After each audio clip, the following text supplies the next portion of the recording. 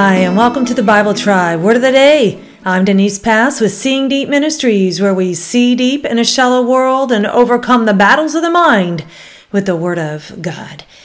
When we come to know Christ, we can become rote and religious if we forget that His Word is living. Those who observe God's Word are not to be passive in their faith, but active, living godly lives for His glory.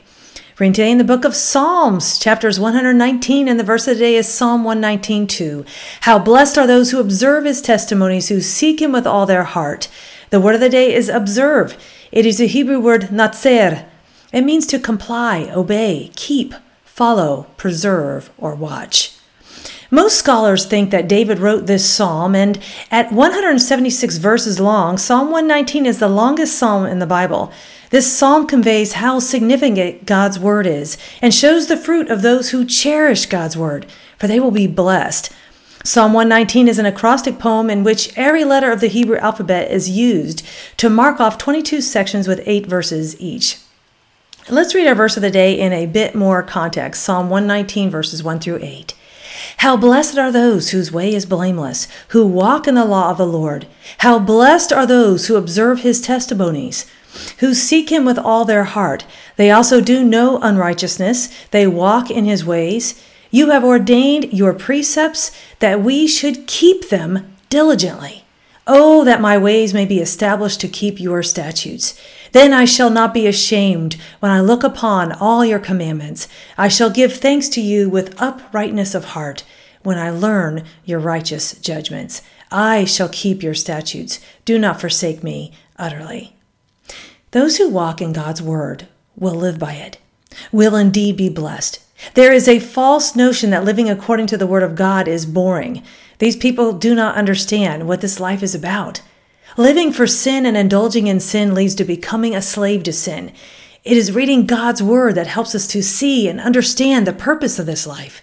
Studying God's word gives us insight, so we are not deceived by sin. But what does it mean to walk in the law of the Lord? Is that the Old Testament?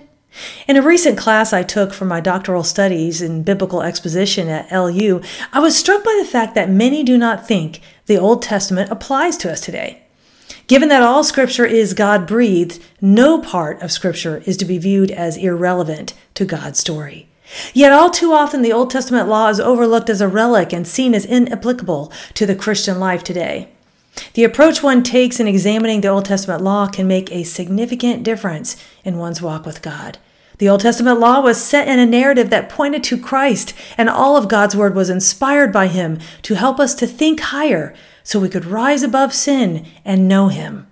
The psalmist in this passage is referring not just to rules from the Old Testament, but to all of God's word. The law is not obsolete, but it was fulfilled in Christ.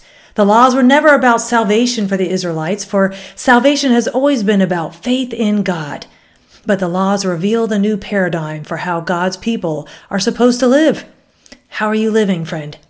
If we are to observe God's word, all of His word, that is more than just a religious observance. It is carefully searching God's word for how we can live and be like Christ.